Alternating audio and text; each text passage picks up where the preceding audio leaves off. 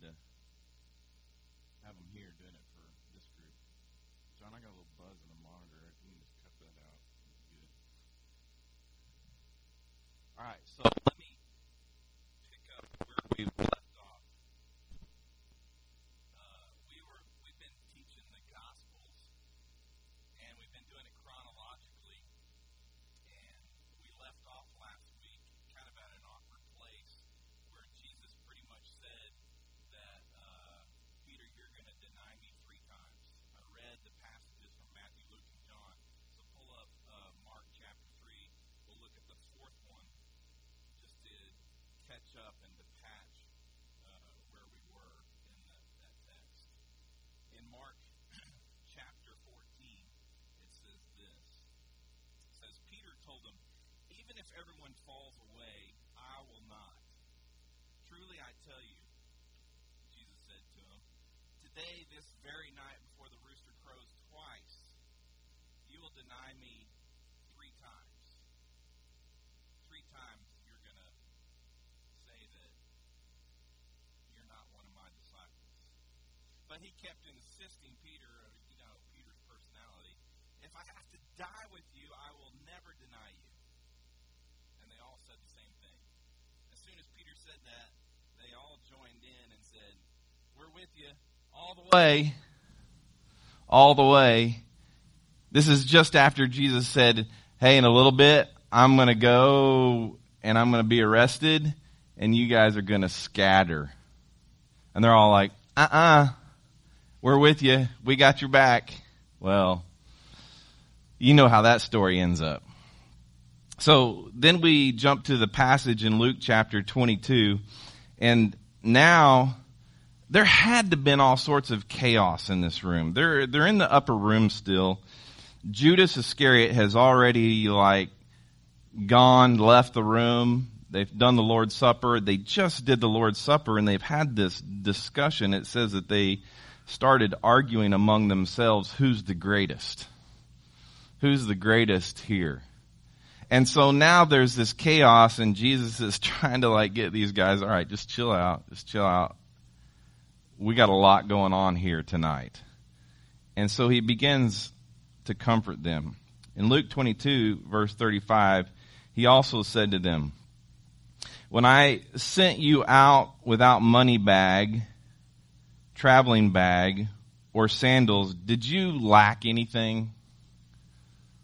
When I literally looked at you and said, come follow me, did you need anything? You pretty much dropped what you had right there and you came and you hung out with me and I took care of you. You always had a place to sleep.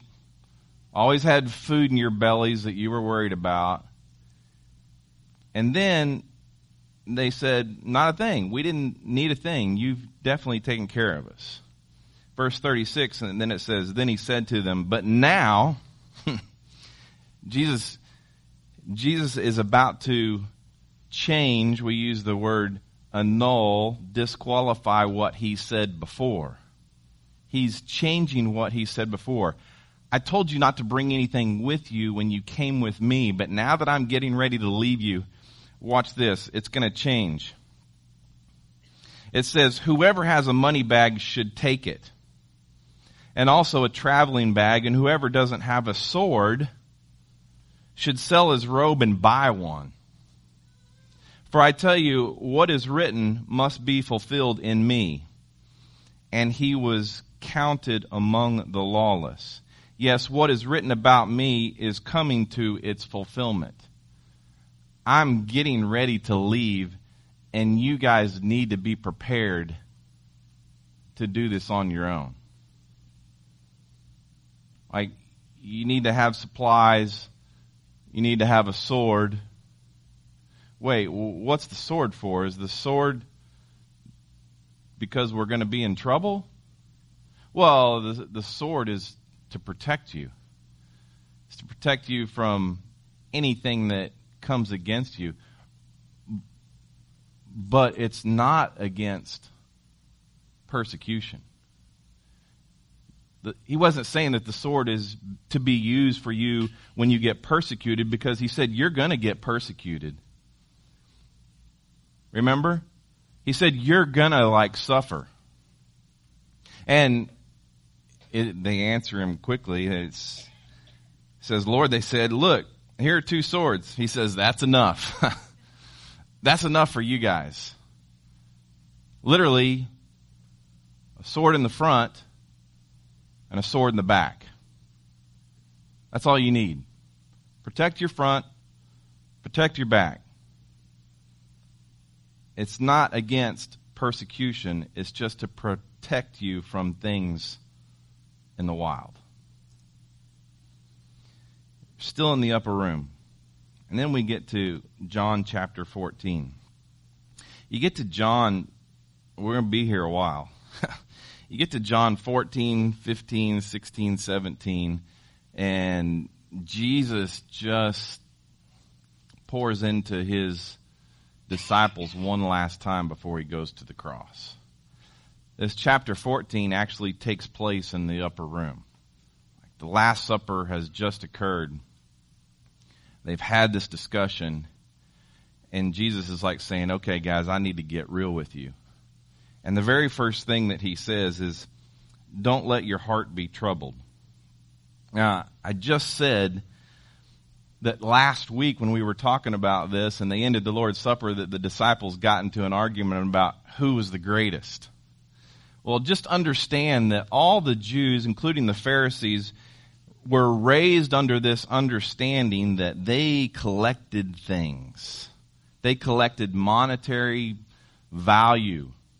They collected stuff and homes and food and everything that they could. And then they believed and they were taught that based upon what they collected, they would be ranked. And where they were ranked, that would decide where they would get to live in heaven. That would decide the size of their dwelling. So you think about it, the Jews, the Pharisees, everybody, they've collected stuff all their life, and now Jesus has got these 12 guys, and he says, you don't need anything. I got you. I got you covered. But wait, now you need a money bag. What? What? This is playing with them. He's like, don't worry about it though. What you've been taught, this whole mindset that you're going to get ranked and you're going to have a dwelling place in heaven. They were literally arguing amongst themselves who was the greatest. In other words, who's accumulated the most? Matthew, the tax collector, sitting there arguing, well, I got more than you guys. I should be greater than you. They're having this discussion immediately after the Lord's Supper. You have one of those just special moments, and then all of a sudden it just turns. You know what I'm talking about, right?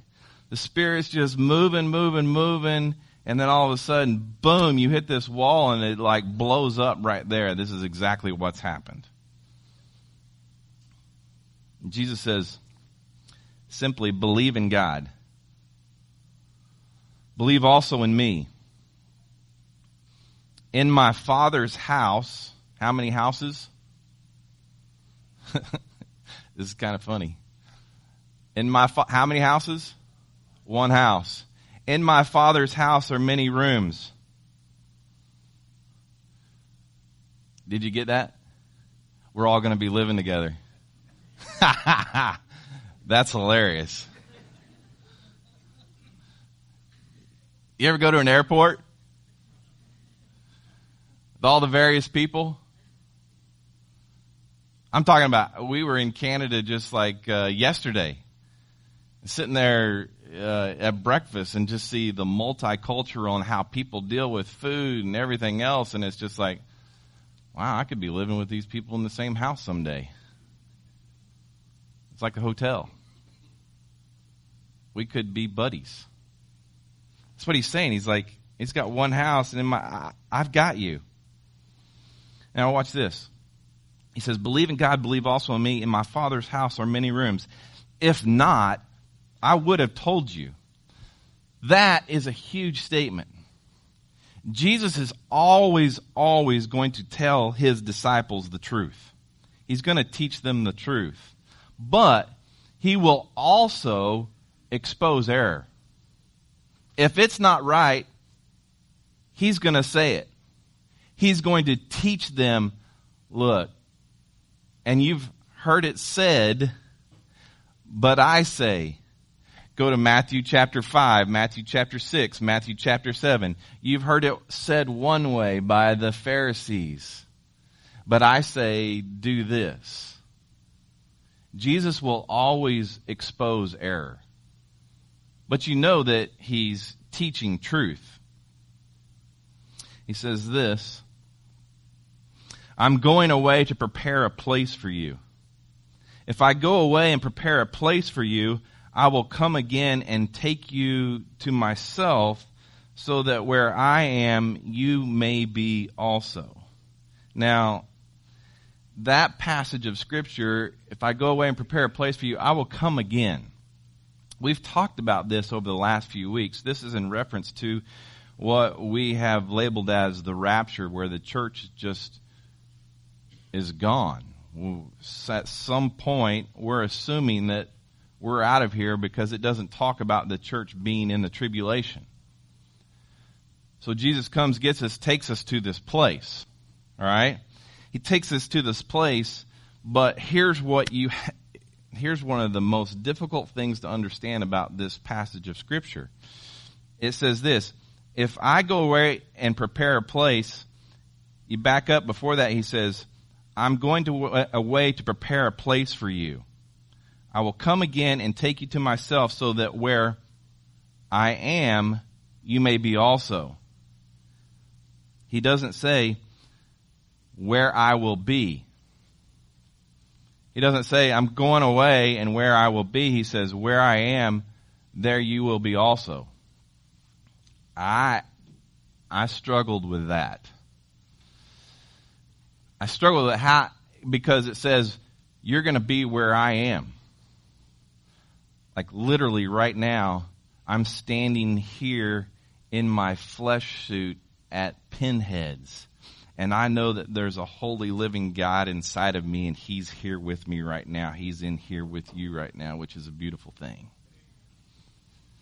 But he says, where I go, you're there with me also. Wait, so I'm standing here in Pinheads with all my lovely people, but at the same time, I'm sitting with my Father in heaven. In spirit, absolutely yes. I'm in two places at once. I'm literally two places at once. Watch this. John 14:10 says this. Just you look down just a few more verses. We'll skip ahead, but we'll come back. He says, don't you believe that I am in the Father and the Father is in me? The words I speak to you, I do not speak on my own. The Father who lives in me does his works. Believe me that I am in the Father and the Father is in me. Where's the Father? If Jesus, the Holy Spirit, the Father is in me, we're here together right now on this earth. Yet at the same time, spiritually, I'm with them up there in heaven. That's crazy. That's crazy to think about. But Paul even confirms the fact. If you look, Ephesians chapter 2, verse 6, he says, he also raised us up with him and seated us with him in the heavens in Christ Jesus. That is present tense. He's already, it's not like wait till you die. It's not wait till you die to get it. I'm seated in the heavenlies right now, even though I'm standing, and it's the same for you. I truly believe that. Colossians 1:27, you better get excited when I read this. God wanted to make known among the Gentiles the glorious wealth of this mystery, which is Christ in you, the hope of glory. Did you hear that? The hope of glory. What is it, Luke? In Christ, but you call it Shekinah glory, is in Luke Dunnick. Believe it or not. I believe it with all my heart. When I sit here and look at Luke, I see Shekinah glory.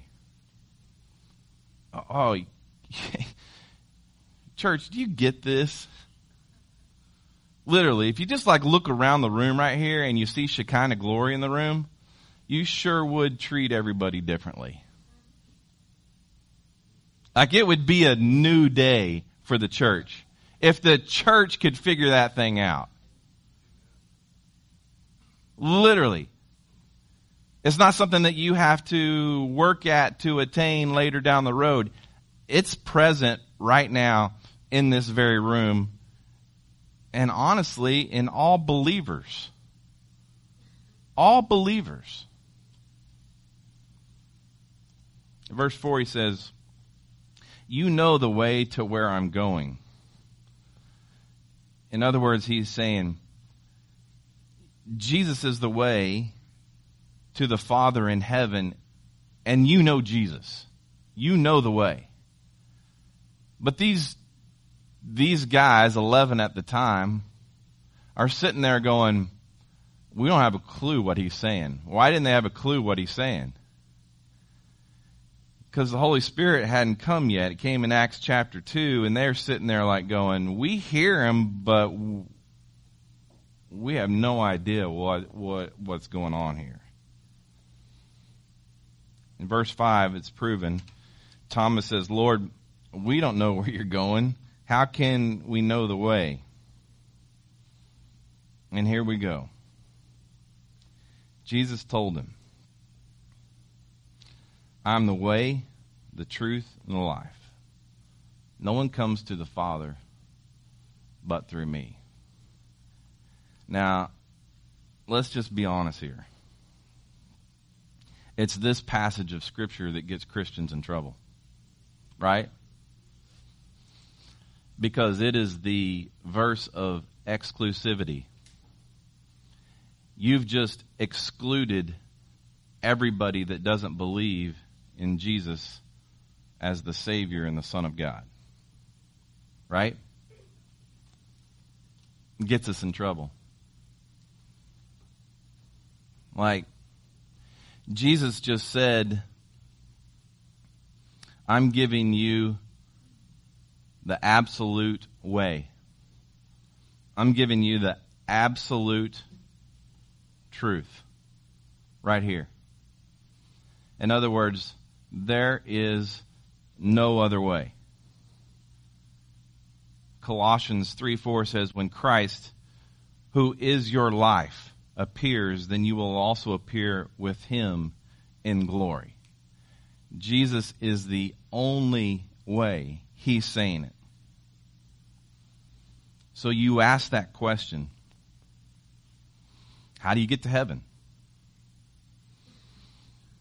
Jesus says, it's me. I'm the way. There's no doubt that Christianity has taken a hit on exclusivity. You go back and you can look at all the other faiths, and I don't necessarily, well, I do get it.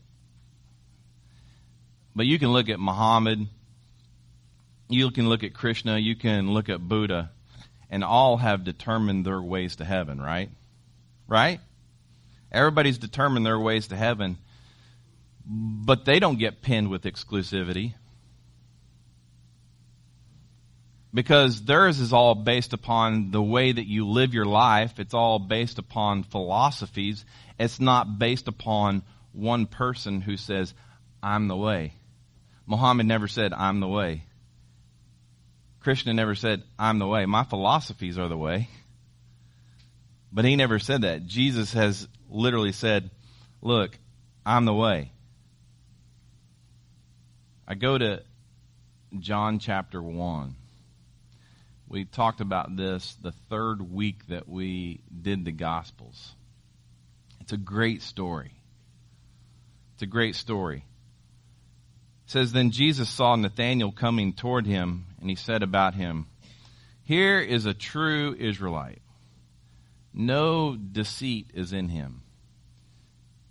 If you just read that verse right there, it'd fly right by you.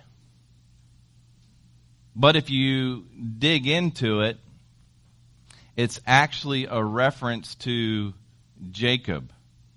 Jacob was the Israelite who deceived his father. Remember that? Isaac, to steal the birthright of Esau. Remember that?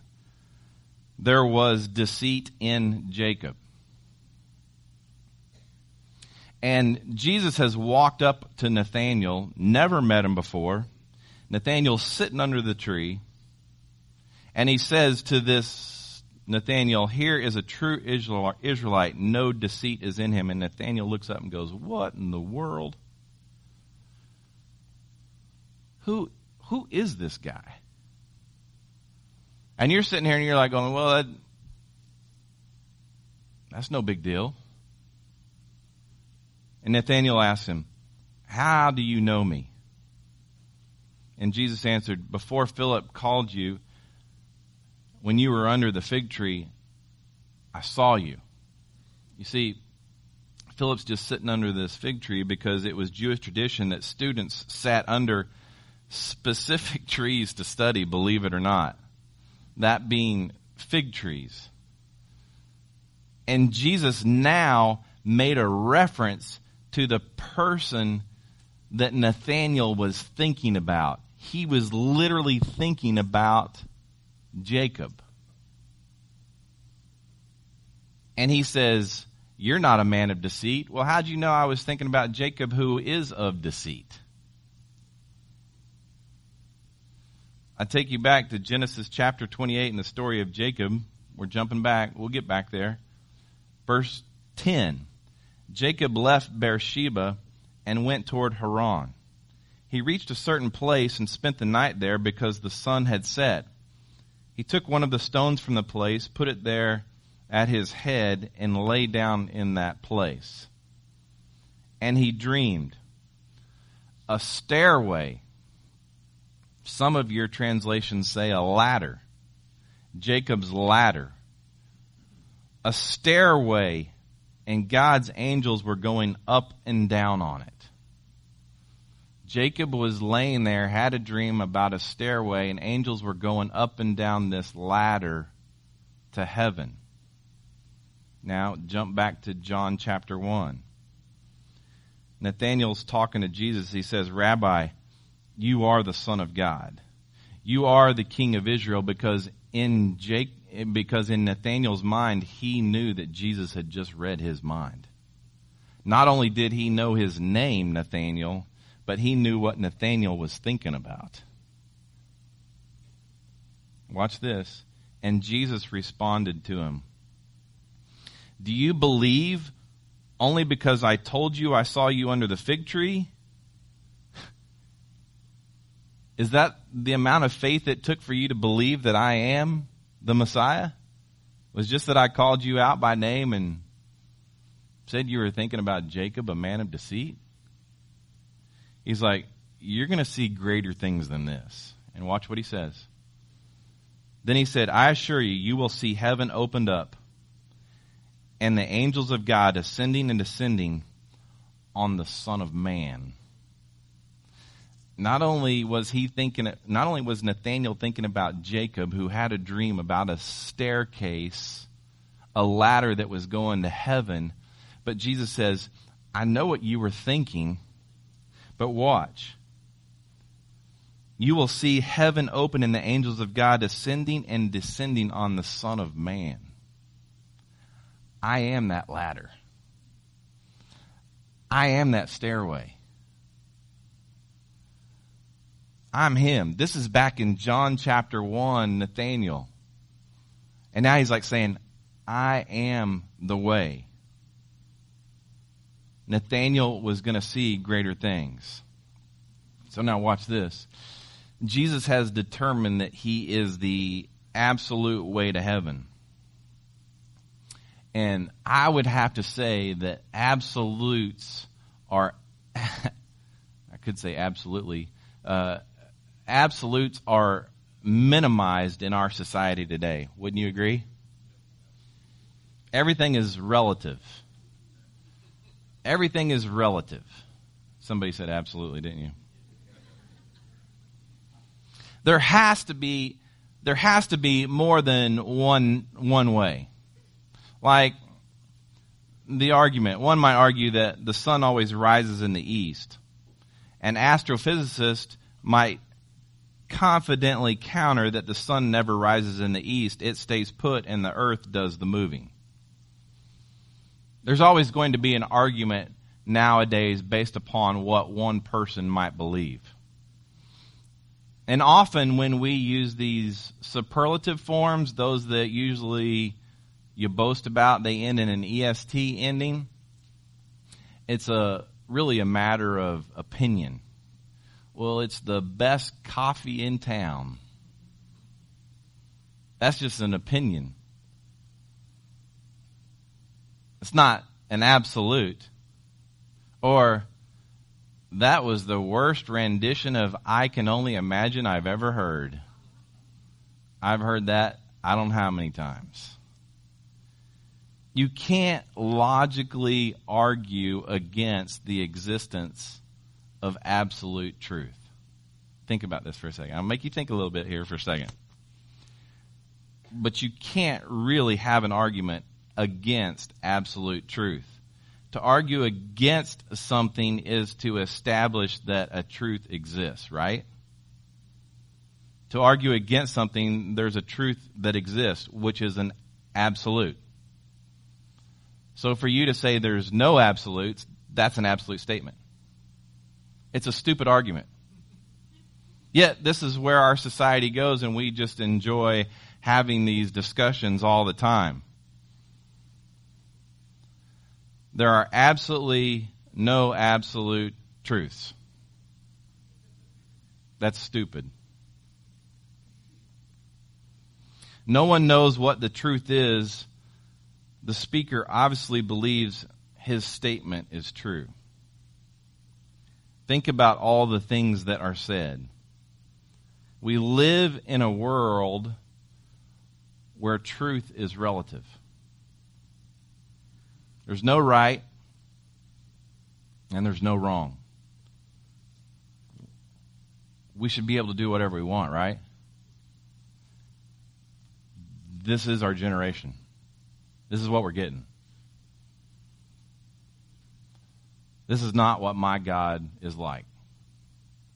Whatever you're saying right here, my God would do this, which is based upon opinions. It's based upon feelings, and sometimes it's based upon science. That's it. That's what we've come down to. It's like, I hate to say this, it's like we've walked into this endless cave and we're lost. Right? You with me? We just keep going further and further into this cave, and we're not going to find our way out. I believe in Jesus. I'm assuming because you're here today that you believe the same thing. And if I believe in Jesus, I have to believe in what he's saying. And Jesus said, not only am I the way, but I'm the truth. And based upon that, sometimes we need assistance out of the cave, right? You heard there's 4 of the boys that got out of the cave already. Sometimes we just need assistance out of the cave. Let me give you assistance out of the cave this morning. When Jesus says, I am the truth, over 200 times in the scripture, he's referred to as the truth. Psalm 40, verse 11. Do not withhold your mercy from me, O Lord. May your love and your truth always protect me. Psalm 86:11. This is David speaking. Teach me your way, O Lord, and I will walk in your truth. Give me an undivided heart, that I may fear your name. Psalm 119:45. I will walk about in freedom, for I have sought out your precepts, your truths. Then Zechariah says in 8:16, These are the things you are to do. Speak the truth to each other, and render true and sound judgment in your courts. John 8:31. If you hold to my teaching, you really are my disciples. Then you will know the truth, and the truth will set you free. John 16:13. But when he, the Spirit of truth, comes, he will guide you into all truth. He will not speak on his own. He will speak only what he hears, and he will tell you what is yet to come. John 17:17. God's word is truth. Paul says in Romans 1:18, the wrath of God is being revealed from heaven against all the godlessness and wickedness of men who suppress the truth by their wickedness. He says again in 1 Corinthians 13:6, love does not delight in evil, but rejoices with the truth. And then he says to the church at Ephesus in 6:14, stand firm then, with the belt of truth buckled around your waist, with the breastplate of righteousness in place. You guys, Jesus said, I'm the way and the truth. I believe it with all my heart. I can base truth upon relativity, and it's not going to get me anywhere. But I always come back to this right here, and that Shekinah glory that lives in me. And we hang out together, and I see the truth. Is this a gospel of exclusivity? For God so loved the world. For God so loved the world that he gave his only begotten Son. That whoever believes in him should not perish, but have everlasting life. That sounds pretty inclusive to me. You just have to make a choice. Choose Jesus, or you don't choose Jesus. Father, I pray that